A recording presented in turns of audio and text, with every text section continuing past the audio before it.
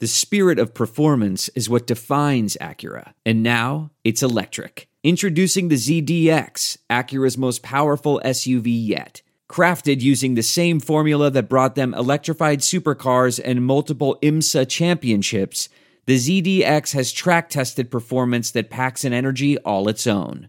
Unlock the energy and order yours at Acura.com.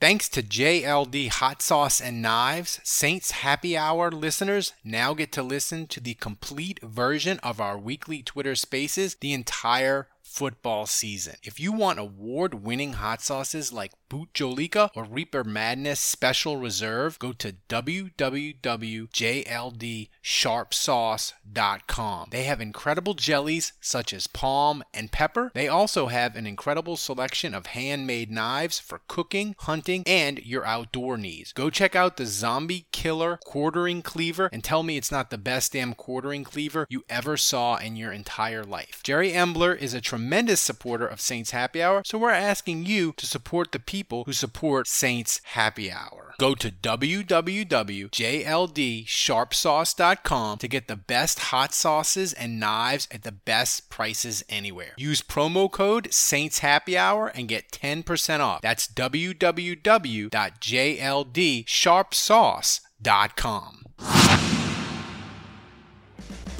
Hey, Ralph. Ralphie. Andrew and Dave. All right, I got a little intel. Your Saints Happy Hour podcast? Yeah. It's a joke, all right? And I'll tell you what. You, Ralph, you mispronounce everything, okay? I listen, I go, what the? Does he not know the English language? All right, Ralph. Try to get an English class in there every now and then, okay, pal?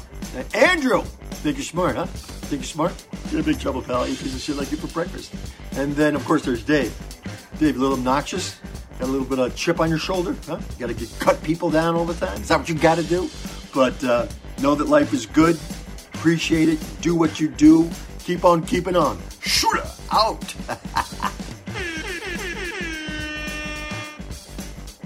All right, everybody. Welcome to another edition of Saints Happy Hour podcast. We are on Twitter Spaces like we are every Wednesday or Thursday, depending on news and schedules. And we are on Twitter Spaces, and as always, we are presented by JLD Hot Sauces and Knives. Go to jldsharpsauce.com and support the people who support us. Andrew, before we get started tonight, I just want to remind people we are locked and loaded September 16th, Port Orleans. Come out. We are doing a live show. We are going to have prizes. We are going to have gifts for the first 75 people that show up. We're going to have surprises. We might even have people getting married. That is not a joke. It could potentially be crazy. We are so excited. Mark your calendars and do it. Andrew, we couldn't go last night because you missed your connecting flight coming back from vacation. You got home safe, I assume. Andrew, are you there? Or he's connecting. I assume he's safe. But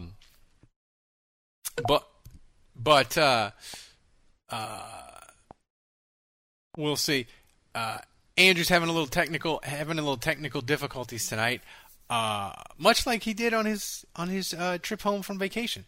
But tonight, the thing that I want to discuss, and the thing that I think is most interesting is, as most of you know, and the headline says, the Saints traded for Baker Mayfield. I mean, oh my God, I'm already pulling a Ralph. The Panthers traded for Baker Mayfield. Yes, that would be the team. That would be the Panthers traded for Baker Mayfield. And listen, I am not saying Baker Mayfield is better than Jameis. I'm not saying Baker Mayfield is good, but I'm going to start here. The difference between Sam Darnold and Baker Mayfield is like going from a telegram communication to high-speed internet. Like, that's the difference. Like, Sam Darnold, Carolina wasn't winning 4 games, and Matt Rule is going to get fired by October. Now, Carolina has a fighting chance to be competent, and they can talk themselves into. I mean, hold on a second. You're saying he's like high-speed internet. What does that make Jameis Winston, like broadband satellite? I mean, I don't know. There's nowhere to go up from. There's nowhere to go from high-speed internet. So I don't know that that's I like true. that I would say maybe Baker is like Netscape, like the Netscape 1.0. We're comparing him to Sam Darnold, who, and this isn't really opinion, this is fact, the worst quarterback in the last decade, period. Like, he is the worst quarterback I have seen, not named Nathan Peterman, that started more than like 3 games in the NFL. And he has been horrific. Like, even when he beat down the COVID-infested Saints coaching staff, he still managed to have one of the worst turnovers I've ever seen in my life in that game. Yeah. Like, and that was like his crown jewel. Yeah. That was like, oh, Sam Darnold. And I remember fighting with people on Twitter. I'm like, Sam Darnold ain't turned the corner or nothing. He's still terrible. And people are like, he's 3-0. I'm saying Sam Darnold ain't the solution. I hope Carolina. Dan Orlovsky's saying like, oh, Joe Brady and Sam Darnold is the next, Bill Walsh and Joe Montana. Yeah, remember that tweet? Yeah, I remember. He went all in. I remember I was like, yes, Dan, I hope to God extend him, Carolina. Give him the $150 million contract today. Do it. And people in the New Orleans media were like, are you sure about that, Ralph? I'm like, I hope they commit. They need to marry Sam Darnold today. And like, it didn't happen. And they got Baker. My thing is, Baker makes them confident and competent, at least potentially. And look, Baker still has a ton of flaws. Like, I'm not saying Baker's better than Jameis, but I think you kind of said it on one of the podcasts that we're going to play next week. Like, Baker and Jameis, like, if you went quarterback shopping, they would kind of be on the same aisle. Like, I mean, they're closer than we want to admit, maybe. I don't know. Yeah. I mean, the thing is, Baker is 6'1". He has small hands. I think there are just some physical limitations that he really can't get around. When I give my TED talk on why not to draft a 6-foot quarterback in the first round, Baker Mayfield's going to be the test example. Everything about Baker Mayfield proves that Drew Brees was a unicorn. Like, Baker, he's too short. He can't throw from the pocket. Drew Brees threw from his tippy toes. He's inaccurate. And Baker, too. Nobody's taken more sacks since he came in the NFL than Baker. And that's not a good combination with Carolina's line. But again, like, Baker, he can do some – he can appear competent at times. He's had his best seasons are like in quarterback rating of 95. Jameis has never hit that. But – it's just such a gulf. It's such a difference between Sam Darnold. That's why I'm a little sad, Andrew, because I wanted the Panthers to have the Sam Darnold, Matt Corral poo-poo platter at quarterback. Like, that was a 4-win team. Now Carolina's like, better.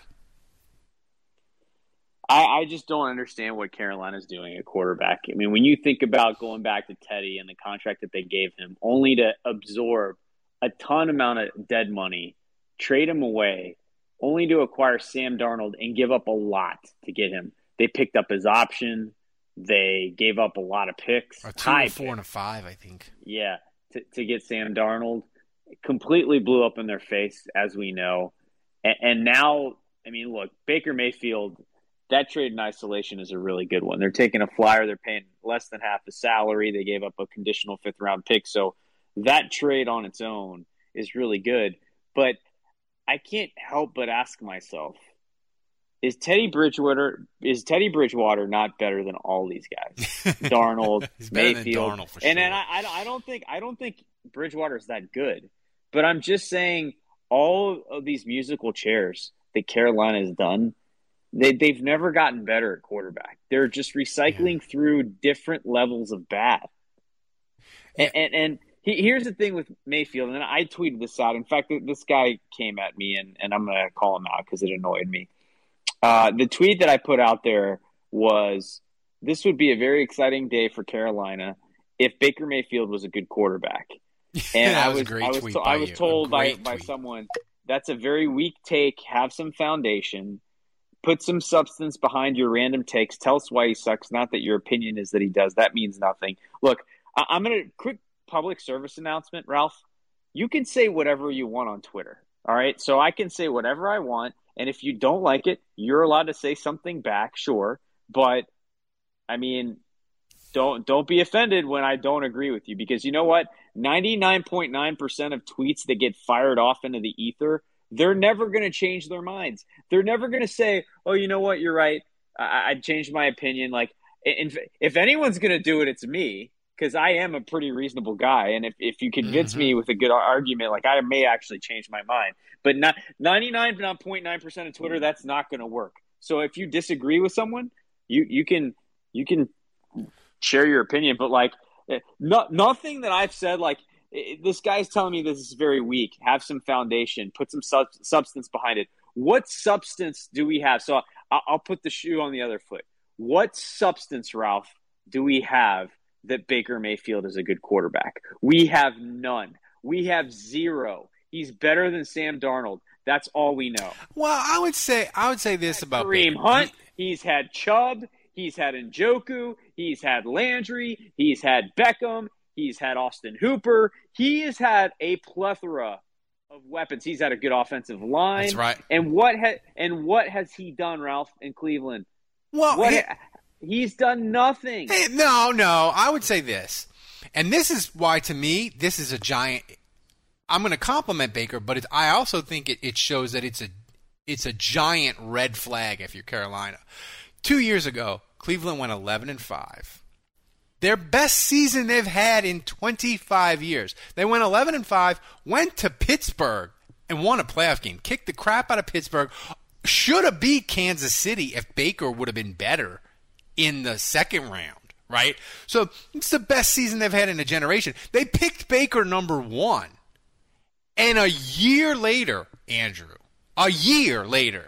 Cleveland kicked him to the curb, spent 3 first-round draft picks and $240 million guaranteed to acquire a sexual predator at quarterback who may not even play in 2022 so that Baker wouldn't be their quarterback. That's a giant red flag. They picked him number 1, and he led them to their best season in 25 years, and they were still like, nah, bro, get out of here. We're going with this. I just feel the second that he had a bum shoulder, throwing shoulder, they were ready to eject. I think that says a lot. We've now seen the Rams do that with Goff. We've seen the Eagles do that with Wentz. We saw the Colts do it with Wentz also. Yep. When these young quarterbacks get shipped out because the team has no patience, that tells me they have maybe an ego problem, attitude problem. Maybe they're not good in the film room. There is some trait that he has that the team is like, we cannot win with this guy consistently. Oh, 100%. And I think it's just, I just think it's a huge red flag to me. I mean, here's the other argument. And look, again, I think I have to say this is a good investment for Carolina in the sense that they had Sam Darnold. And I've seen a couple people, I've seen a couple national media people throw this out there. You know, he's got to beat out Sam Darnold for a job. Oh my God! It's not his until he earns it. Stop it with that. Just stop it right now. Again, Sam Darnold is the worst quarterback in the league. Not named Nathan Peterman that I've watched in the last Taysom decade. Hill. Okay? Taysom Hill is worlds better than Darnold, and Taysom Hill is not an NFL starting quality. So let's put that to bed right now. Baker Mayfield is a starter in Carolina. Yeah. So it is an upgrade, and I will give them that. And so as a Saints fans, as an NFC South person, like, that should worry you because Carolina did get better. And again, I will give them credit when you look at the trade in terms of they're paying a fraction of his salary, and they gave up a 5th-round pick. That's a good trade. If you look at Carolina's investments in quarterback over the last 3 years in terms of the draft picks and the money that's been sunk into that position, now that's an embarrassment. I mean, it is absolutely horrible, and so Baker Mayfield's further down that line. But but he's just another, peg in the wheel, if you will. But like at the end of the day, that's a good trade. That it's worth the investment in the same way that it was worth the investment for the Saints when they gave Jameis Winston a minimum contract. Yeah. So we got a bunch of people. I want your thoughts. We're going to start with freaking about football. Then we're going to go to Kirk and Jay Boudreau. Freaking about football. Your thoughts on Baker to Carolina? I mean, they upgraded at quarterback. I mean, Sam Darnold was awful. I wish he was still the starter, but Me yeah, too. Me too. So much. I don't know. Like when I was like, okay, yeah, that makes sense. They traded for Baker, and then like the next report comes out like, oh, there's going to be a competition. I'm like, why? That's right. What? The Winston Taysom Hill competition was more legitimate than Darnold. Yeah. Than Darnold, Baker, and the Winston Taysom competition. It was only a competition because Sean Payton felt obligated to give Taysom a chance. Like we all knew Jameis was winning that. But if I said to you, freaking about football, where does Carolina land on their win total because they have Baker? How much does it increase, you think? So they were like a 5-win team last year. I think they're between 7 and like it. There's like I think their floor is like 6 wins if like Christian McCaffrey gets hurt again, which probably will happen. But I think if like reasonable health, I think they're between 7 and 9 wins. I think like I looked at their schedule. They play like 7 games where I'm like. Their first 6 are brutal. Yeah, but they finish with like games against like I forgot already, but like I think they play the Lions and like the Pittsburgh is maybe like a toss up. Like I think Baker at least gives them a shot in those games, so I could see him going like 7-10, probably maybe 8-9. 7 like Matt Rule, unless he pulls a rabbit out of a hat and goes 9-8. Andrew, he's getting fired into the sun. Thanks. Oh yeah. Thanks for joining us. I could also see that defense going backwards from where it was last year. So we'll see. We'll see with Carolina. They're more of an enigma to me. Whereas, like I would say, Atlanta is clearly the basement dweller in this division. Yeah. This is broad. I think Carolina. I still have a hard time seeing that team having a winning record. So we got Kirk. Kirk, what you got? Your thoughts on Baker to Carolina and where it went lands at win total? And are you more concerned about Carolina now? I'm a little bit, not much though. Kirk, unmute yourself.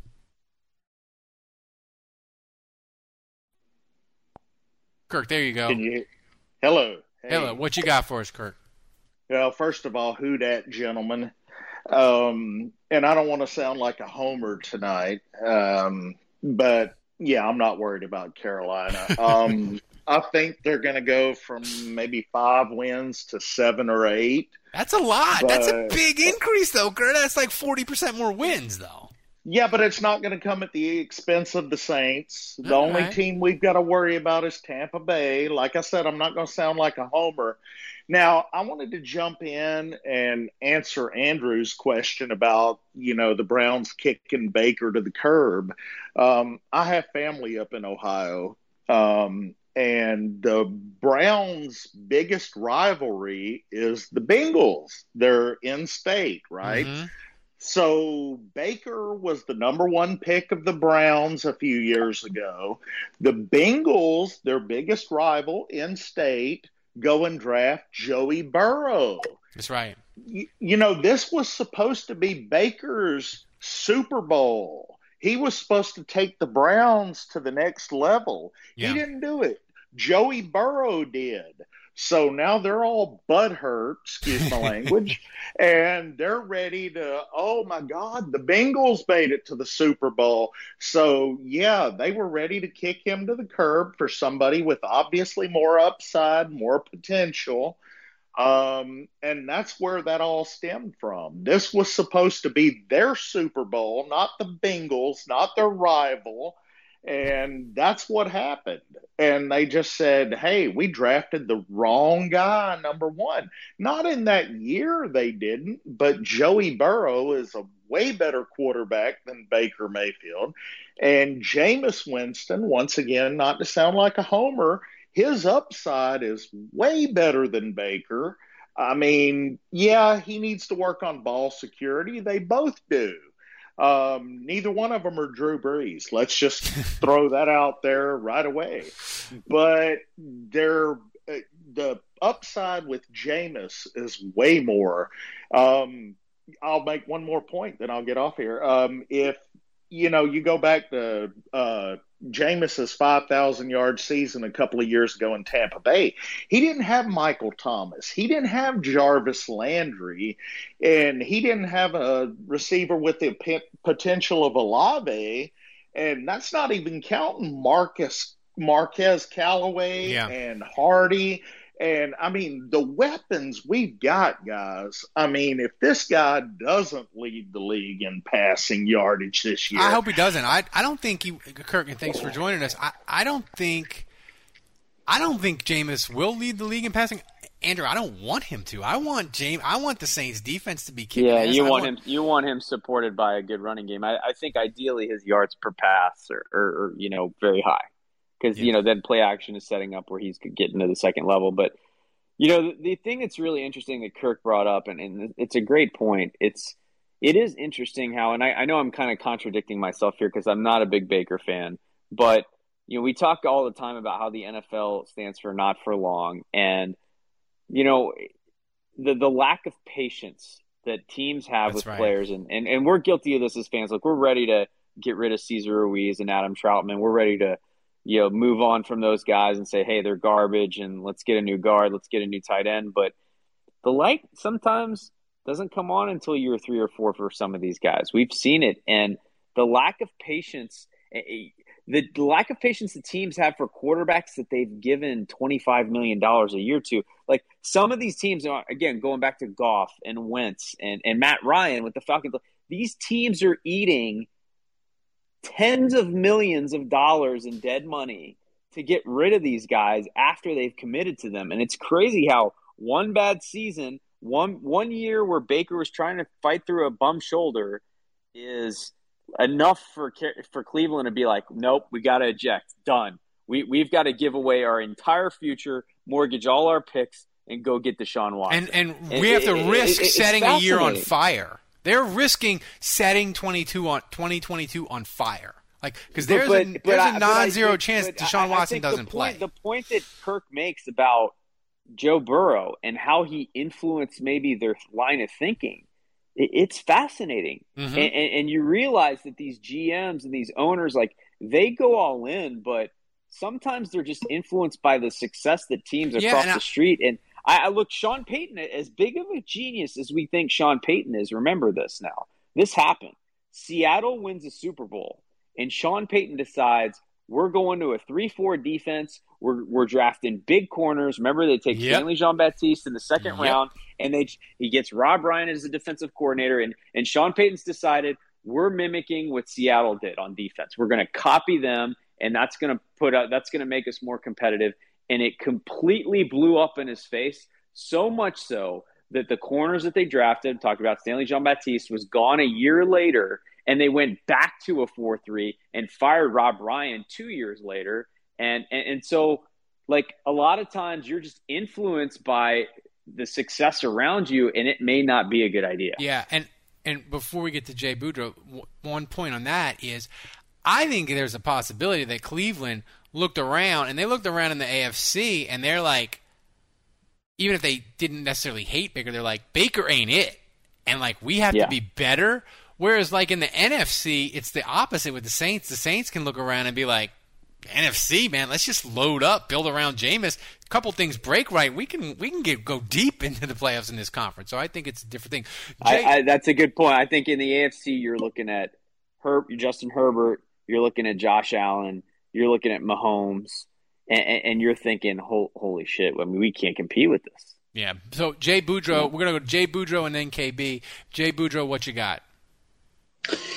Hey, guys. So, I've been hearing a lot about you guys talking about, young quarterbacks not doing well, and then they try to trade up. Keep it in mind that the Chargers, once upon a time, didn't have faith in Drew Brees and wanted to trade to get Phillip Rivers or Eli Manning. And, their legacy of failure is still continuing because they gave away a Super Bowl winning quarterback for Phillip Rivers, and they haven't done anything since. That brings up my biggest fear, Jay, and I will say this. This is my biggest fear, is that the most Cleveland thing that ever Cleveland would be Baker Mayfield becoming a Pro Bowl quarterback in Carolina 100%. And Watson continuing to be a sexual predator and washing out of the NFL, and they have to watch Baker be awesome in Carolina. That would be the most Cleveland thing that ever Cleveland. The Jake Delhomme scenario, essentially. Oh, the funny thing is, the Cleveland already suffered through this. It's called Andre Rison. That's right. Or Bill Belichick, right? Bill Belichick in New England, yeah. It's fair. Yeah, so I will say, like you mentioned, it's a 4-win team for Carolina without Baker. I think with him, I think they'll go at least 6 or 7. They will not sweep us. We will sweep them. The Saints will sweep them.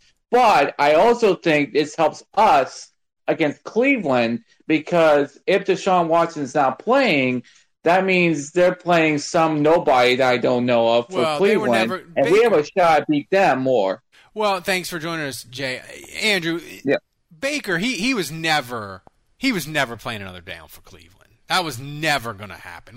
No. Deshaun Watson could have got suspended yesterday before they did the trade. They'd have still done the trade with Carolina. He was never playing another down for Cleveland ever again.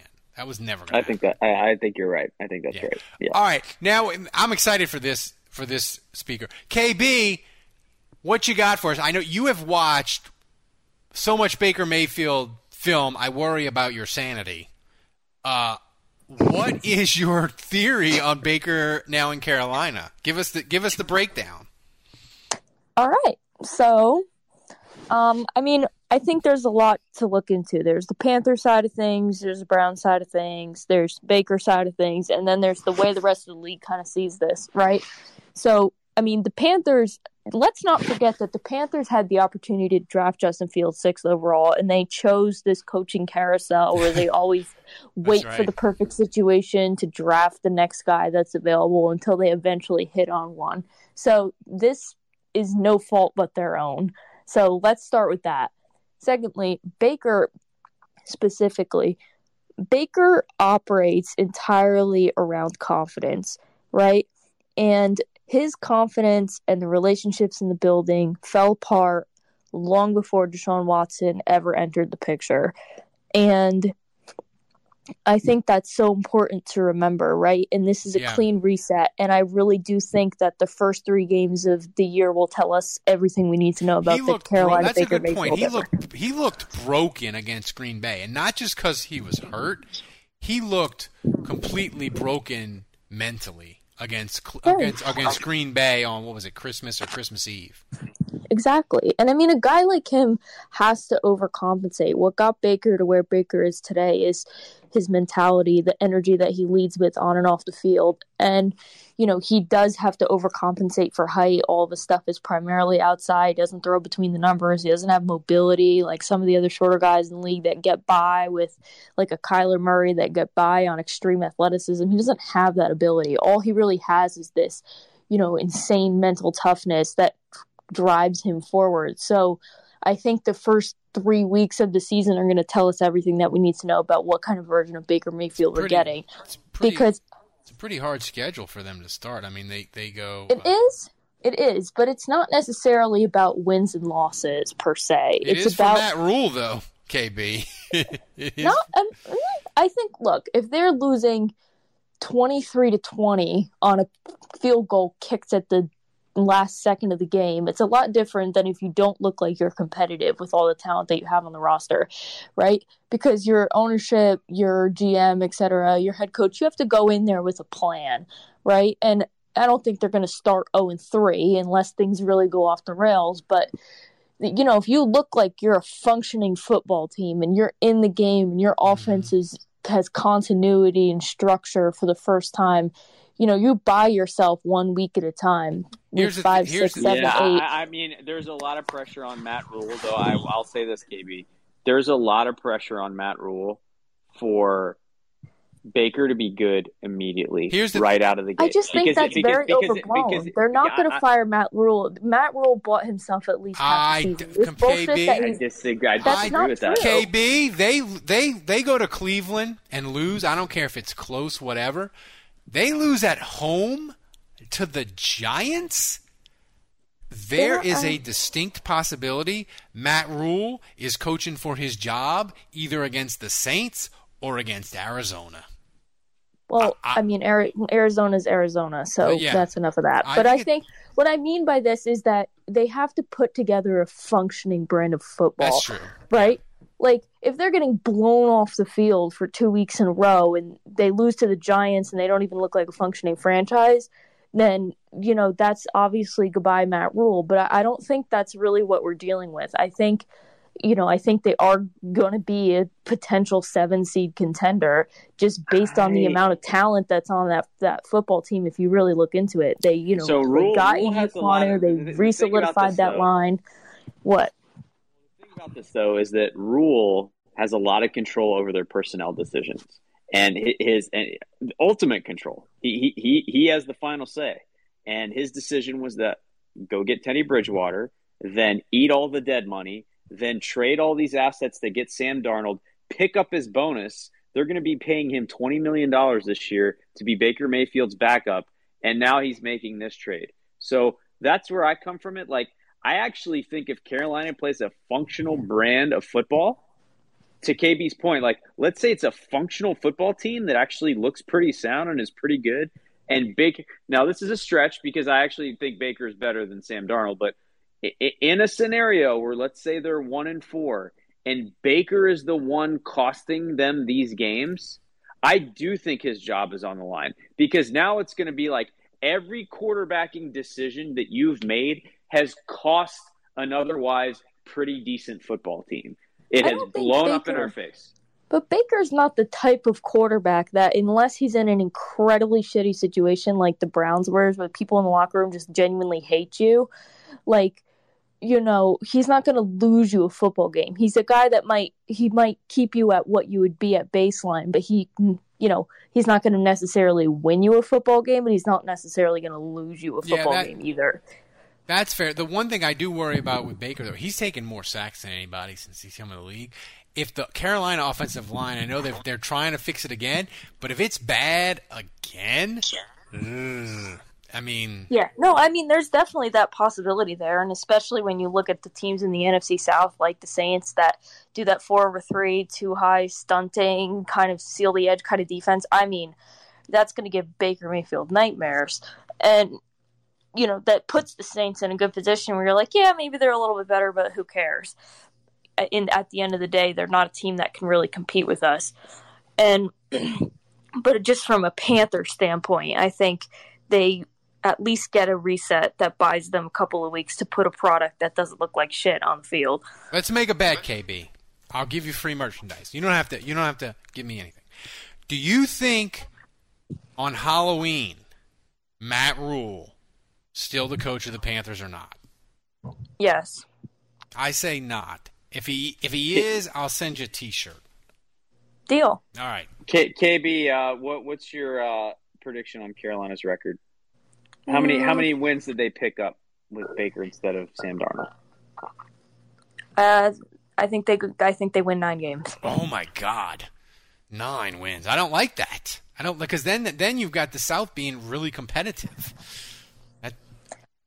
I do, but I think the Saints. I don't know. I think it's a little skewed because I see the Saints as on the high end of a 12-win football team. But I only look at the Panthers roster from top to bottom, and they have a pretty significant amount of talent. Like DJ Moore, but DJ Moore is an excellent, addition to that for Baker Mayfield to throw to. He's exactly the kind of receiver that Baker Mayfield needs.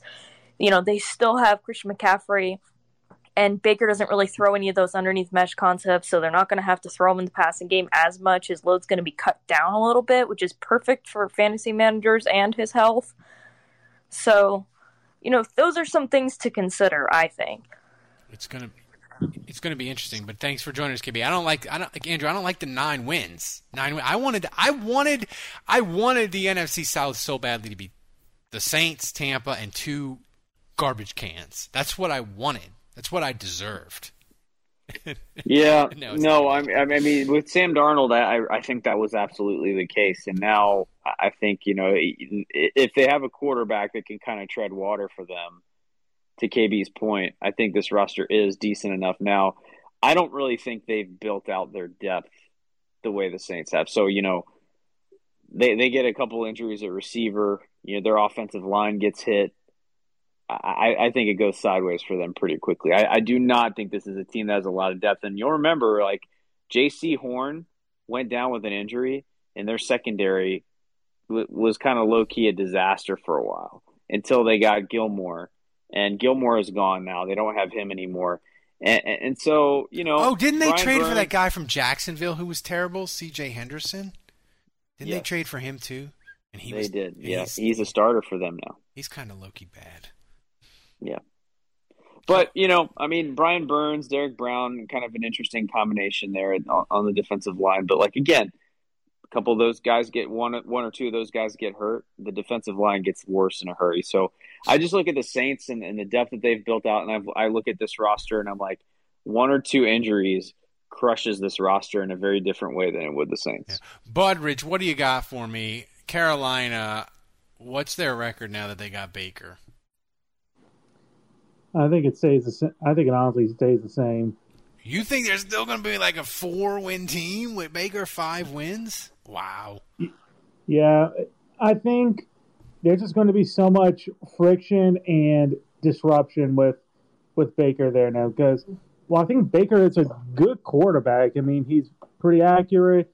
He's got a good arm, and I think he's a capable starting quarterback. I think there's just going to be so much distraction, and it's just going to feel like the team is entirely divided because you're going to have some people who are going to be like, I don't like Baker, and it's always going to be these anonymous people, and then Baker's going to find out, but I don't think they'll be chirping from Darnold. And all that. I don't think it's going to split the lock. I don't think people are going to be like, well, they should be playing Darnold. Saints Happy Hour needs your support so we can keep giving you the Saints coverage you love. Become a patron to help us keep giving you the best daily Saints podcast on earth. Supporting Saints Happy Hour gives you the best Saints podcast every day without any stupid ads or promos like this one. And patrons also get access to our private Discord channel where you can talk Saints 24/7, early access to podcast episodes, our world-famous booze bundle with 4 amazing swag items. So do it. Go to saintshappyhour.com and sign up today. That's saintshappyhour.com.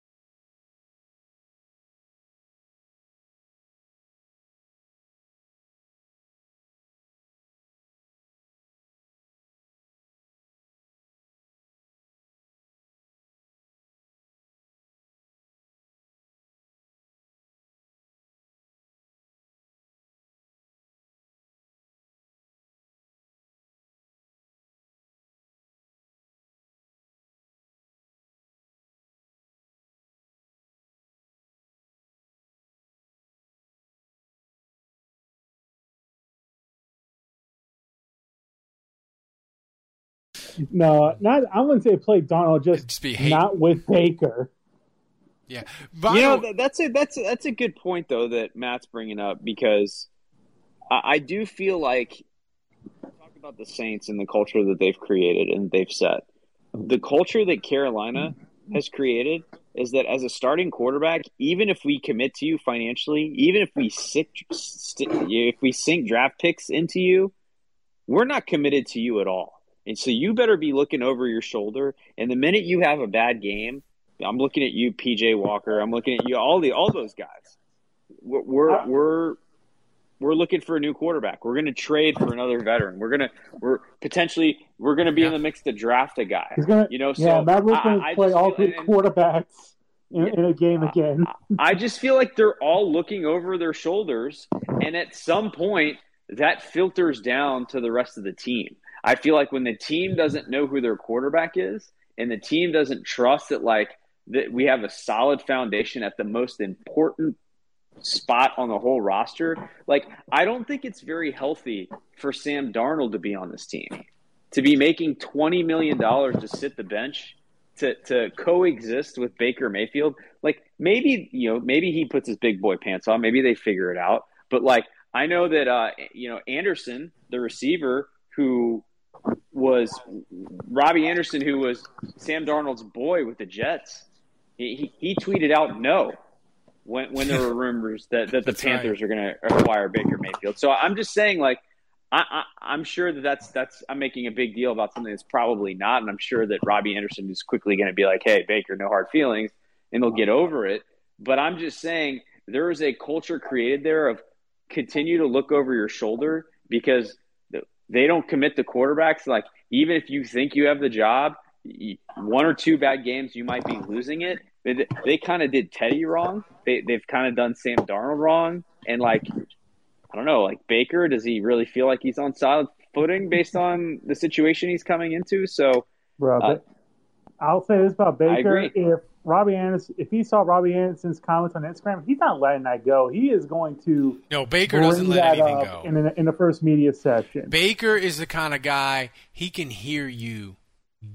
He can hear you giving him the finger. He knows all. But that's the thing. KB mentioned, his drive and his whole life is you're too small to do this. You're not athletic enough. That's his thing that's driven him. The doubters.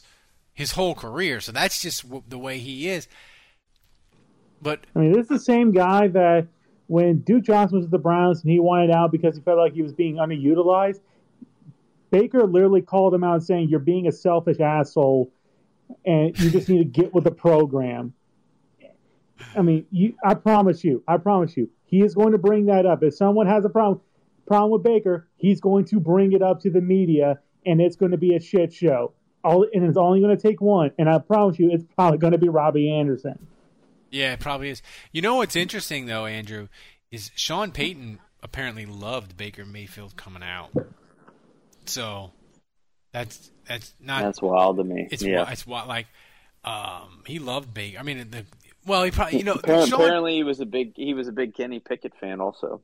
Yeah, Sean Payton's. He's like any coach, any of these offensive coaches. He sees a quarterback, he falls in love with him. Garrett Grayson, Pickett, Baker Mayfield. But maybe Sean would have done a good job with Baker. Yeah. That's the thing. We don't know. You would have traded for as Baker. Much as we like to fancy that Sean Payton was a quarterback whisperer. I think there are some guys that respond to his coaching and others that don't. I think the one thing you do that you mentioned earlier, Andrew, is the culture. Is that the Saints have this culture, and 100% if Sean Payton was with the Saints and Baker was there, they'd be like, Baker, that ain't how we do it here. And other veterans and stuff would have put him in line. Where in Cleveland, they ain't won nothing ever. So the players kind of run it. The owners kind of loose. Yeah, it was kind of Baker. It was Baker's job to run. Yeah. Yeah. So I do think the culture's different. And but Budgers, thanks for joining us. We'll get to David. The one thing I will say that I'm 100%. If Jameis and Baker are close in ability and their careers. The one thing I will say, Jameis is intangibles leaps and bounds better than Baker. Leaps and bounds. David, what you got for us about Baker to Carolina? What's up, guys? What's up? Hey, if Baker Mayfield wants to call someone a selfish asshole, maybe he should start by looking in the mirror. Anyways, so like to me, the whole Panthers season, it has almost nothing to do with Baker Mayfield, but it has more to do with, is Christian McCaffrey washed up? Is he done? That's a good point. That's a real good point. If he's done, then they had talent last year, but their whole offense almost revolves around Christian McCaffrey. So and that's when I'm afraid that Alvin Kamara, if we don't find another running back, I don't want him to turn into Christian McCaffrey. You know what I'm saying? Yeah.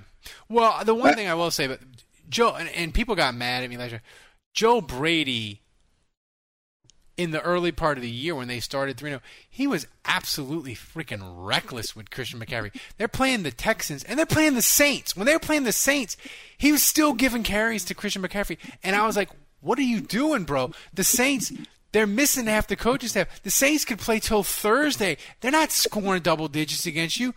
Get your backup running back in there, run the ball 3 times, and punt. Like, why are you giving Christian McCaffrey all these extra wear and tear? But Joe Brady did it, so I don't know. We'll see. But that's a great point, David. Christian McCaffrey's kind of in the same zone as Michael Thomas, where, if it doesn't happen for Christian McCaffrey this year in Carolina, same as Michael Thomas with the Saints. If he stays injured and doesn't get back, he's probably not going to be on the Saints in 2023. Same with Christian McCaffrey. Yeah. And going back to culture again, Ralph, there was news this year that the Panthers were open to trading McCaffrey, and they wanted a first for him, but they were willing to walk and let him go. And again, that news was out there. What kind of message does that send to your star player and to the guys around him? Yeah. Yeah. And I think Matt Rule, I think he's trying to win now. He drafted Matt Corral, which probably wasn't totally his decision. The way you win now is with a veteran quarterback, and that's probably his best chance to win is with Baker Mayfield. But I can't. If Christian McCaffrey's not healthy, I can't see them. Here's a good question, Dave, because there was rumors that Carolina was also sniffing around Jimmy G. They got Baker. Do you think, as far as the Saints concerned, is it better for us that they have Baker than if they would have got Jimmy G? Oh, dude, there's no doubt. Baker's not even the quarterback Jimmy G is. It's not even close, man.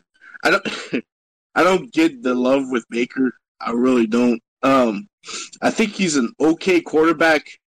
I think the problem is that he's a 3rd-round quarterback that got drafted 1st overall. Yeah. It was. I was stunned. That's a good way to put it. I was stunned Cleveland took him first. I was stunned. And I will say but this. It's a Cleveland move. It was very Cleveland. The one thing I'll say about Jimmy G, say whatever you want about him, the team, the 49ers, the players, love that dude.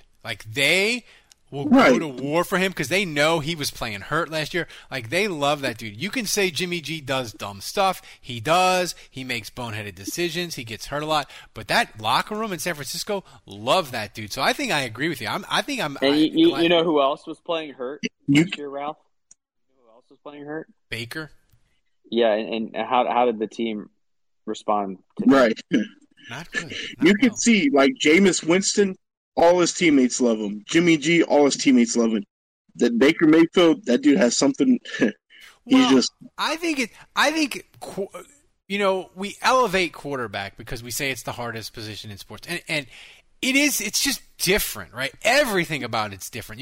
I won't get into it, but it's the sexual misconduct stuff with Watson. He's a quarterback, so it mattered more. Is that right? No, we should care. We should care equally about sexual crimes and that sort of thing. We should care equally for all players. But quarterback, it's different. And your quarterback he kind of has to be the leader and beloved, and guys have to line up behind him, even if he's not the best player on the team. Like, that matters at quarterback in a way that it doesn't matter at other positions, where you can be like, Michael Thomas, he's weird, maybe he's selfish, maybe he's an asshole, him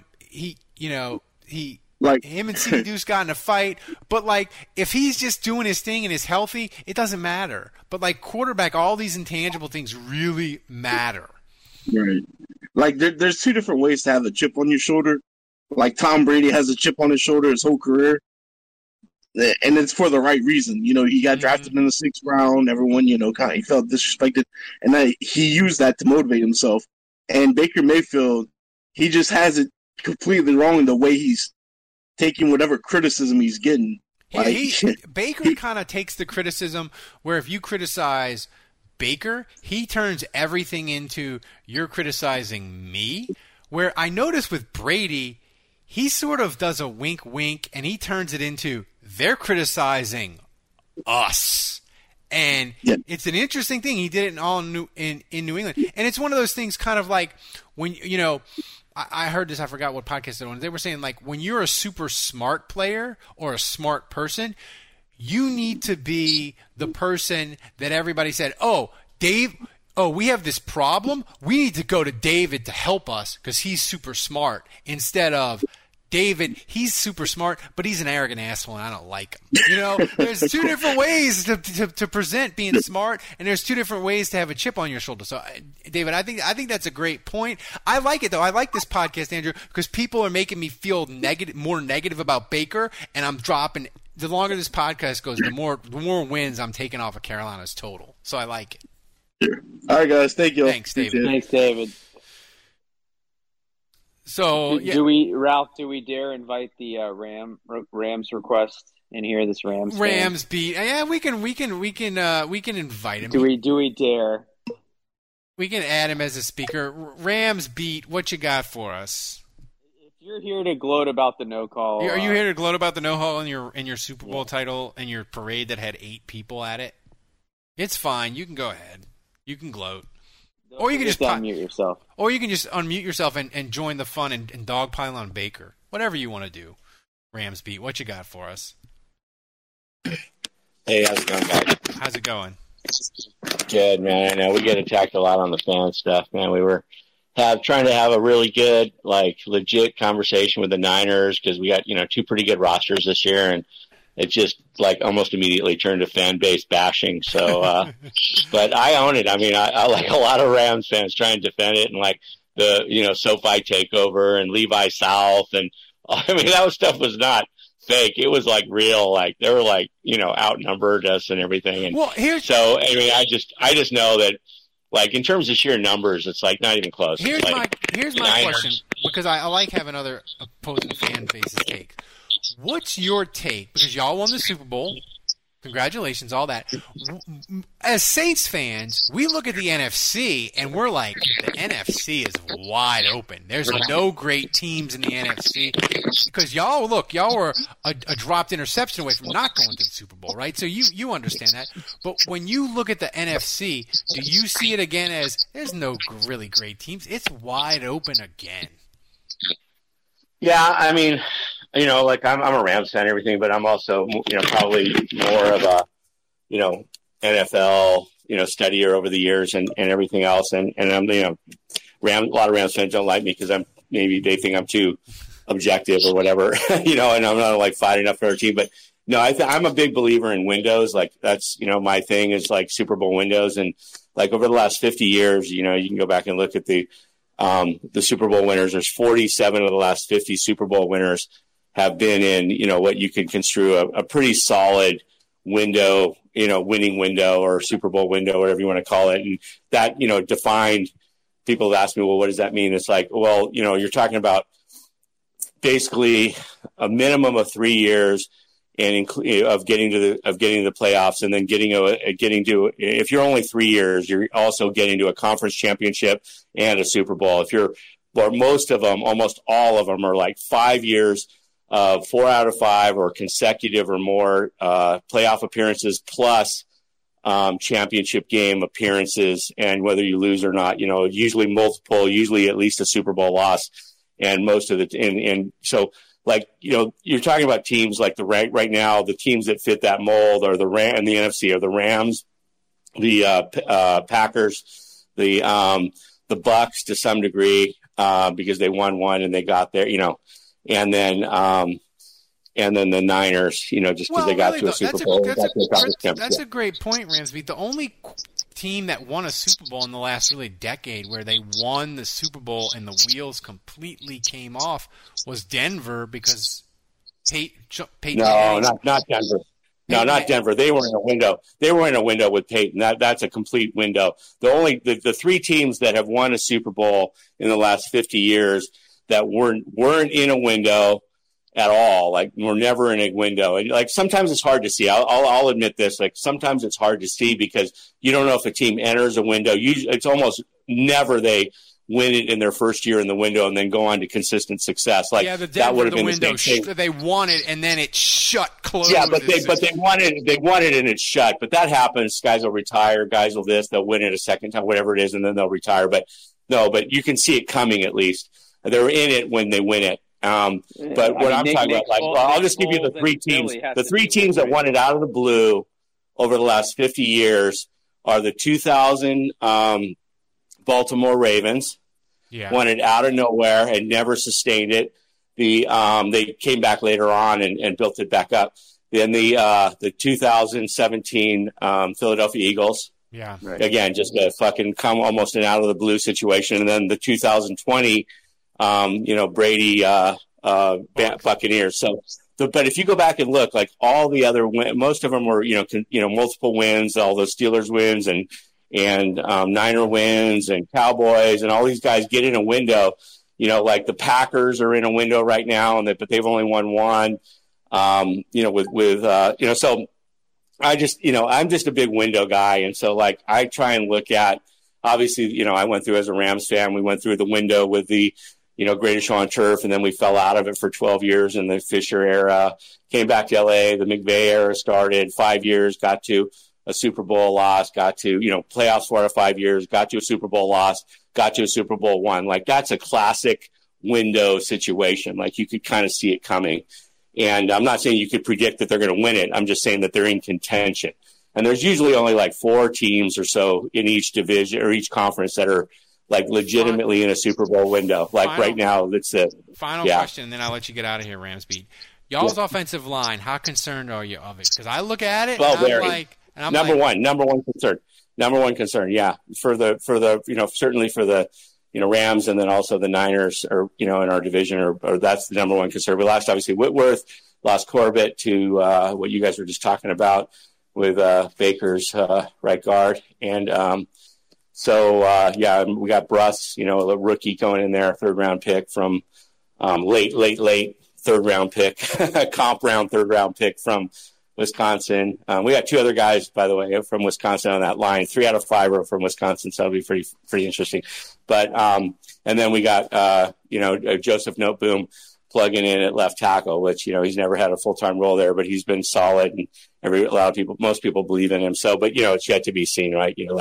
Just like everything, you can have confidence in somebody, but you got to show it, and that's a pretty important position. Yeah. So, that's the biggest concern probably on the team. And then after that, you might say it's for me, it's the other the cornerback position opposite Ramsey. I'm not a big, huge Troy Hill fan, and we got some other guys, Rochelle, David Long, and stuff like that. But yet to be seen, drafted a couple guys. So it's good. Thanks for joining us, Ramsby. Andrew, it's going to be really interesting, the NFC, I think, because you got all these teams, and they can all make a case that if it breaks right, we got a shot. But final question, then we're getting out of here, Andrew. By the way, like I said at the beginning, mark your calendar, September 16th, Port Orleans. We're doing a live show. If you're in New Orleans, area, you want to join us. It's going to be amazing. My final question to you, Andrew. We're less than 2 3 weeks away from camp, right? What because you watch the film. You break it down better than anybody. You grade the Saints. You know how to watch the film. By the way, if you become a patron, Andrew breaks down the Saints every play, every player, the entire year. We're all concerned about the offensive line like the Rams, Pete says, for the Rams and the 49ers too. As a guy who watches the film, I know you can't be at practice, but what are you when you read about practice, when you hear people you respect talk about practice? What are you trying to glean? What signs are you looking for that you were going to be like, Ralph, that is a very good sign the offensive line is doing well? Or, oh my God, Ralph, the offensive line, they haven't even played a preseason game, and I'm already worried about it. What are kind of sort of signs we can look for to sort of start judging, watching the offensive line when training camp comes up? Because I think that's a critical part for the Saints as well. Honestly, I don't put much stock in a tweet that says Andrews Pete got beat like a drum, for example. Like it just doesn't scare me that much because that's before the regular season start. That's before you start game planning for an opponent. Do you care about who's running with the ones, who's running with the twos? Do you care about that? Like, what are we trying to look for? Not so much, because I think at the end of the day, the Saints are going to start the best 5 guys. I mean, that's what Streif has said, point blank. We will start the best 5 players. So if that's James Hurst and they got to shuffle him over to right guard, then that's what they're going to do. So I'm not that worried about who it's going to be. Where I start to get worried is week 1. Like I just think with the offense, actually I'll rewind the preseason. I think if we start seeing the doors getting blown off and specifically guys getting injured, because we know Pete, like let's say he turns an ankle and he misses a couple weeks, we know that when he comes back, Pete's not going to play that well, because when Pete's banged up, we've seen this now throughout his career. He's very good when he's 100%. He really struggles when he's banged up. He's not like Teron Armstead, who plays at a high level, even if he's banged up. So I think that would be the biggest concern is, you remember last year, Ralph, where McCoy went down, and I think week 1 had the calf First injury. series. He was out 6 weeks. So and then Ramczyk went down, and we know how much they struggled to tackle. So like, I just don't think this team can afford to have McCoy and Ramczyk go down. Those are the 2 best players on this line. And so where I start to worry is, and I'll throw Pete in there, really those 3. Those are the guys that have been to the Pro Bowl on this team. You know, if Penning rolls an ankle, if Ruiz rolls an ankle, I wasn't certain that they were going to be stalwarts anyway on this offensive line. So like, if we're forced to play Hurst at left tackle, I think it'll be okay. If we're forced to play someone else at right guard because Ruiz can't go, I wasn't sure that Ruiz wasn't going to be a liability anyway, right? So, but if something happens to Ramczyk, McCoy, or Pete, I think those are the 3 where, and I'm talking about minor injuries, where they're missing practice, that's where I start to get worried. Yeah. So, guys, thanks for joining. It's been a fun show. You know, it was good to have news to talk about that was NFC South related, and it wasn't Saints related, because as I'll tell you, 99% of the time, any Saints news you get in July before camp starts is going to be bad news. So this was interesting. The NFC South got a little bit more competitive. We'll see how Baker does. Guys, thanks for joining us. Support the show. If you haven't become a patron, go to patreon.com/Saints Happy Hour. Support the show. We're the best Saints podcast going. For Andrew, I'm Ralph. Thanks for joining us, and we will see you Monday night on the live stream.